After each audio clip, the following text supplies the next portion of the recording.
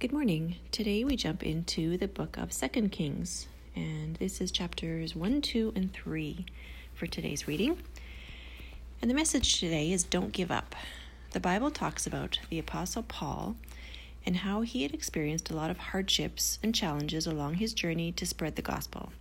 He experienced a lot of suffering even after his repentance, being in prison, being beaten and stoned, being shipwrecked, and more.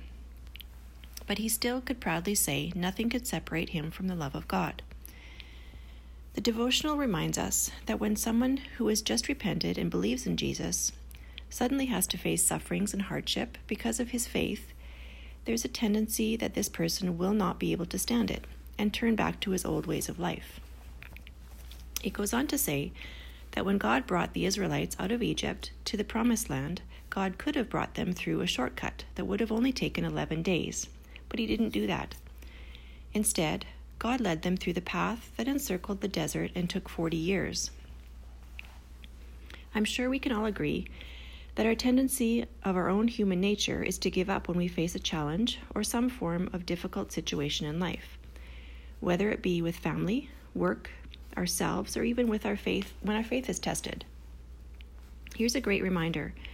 John 3:16 says, "For God so loved the world that he gave his one and only Son, that whoever believes in him shall not perish but have eternal life."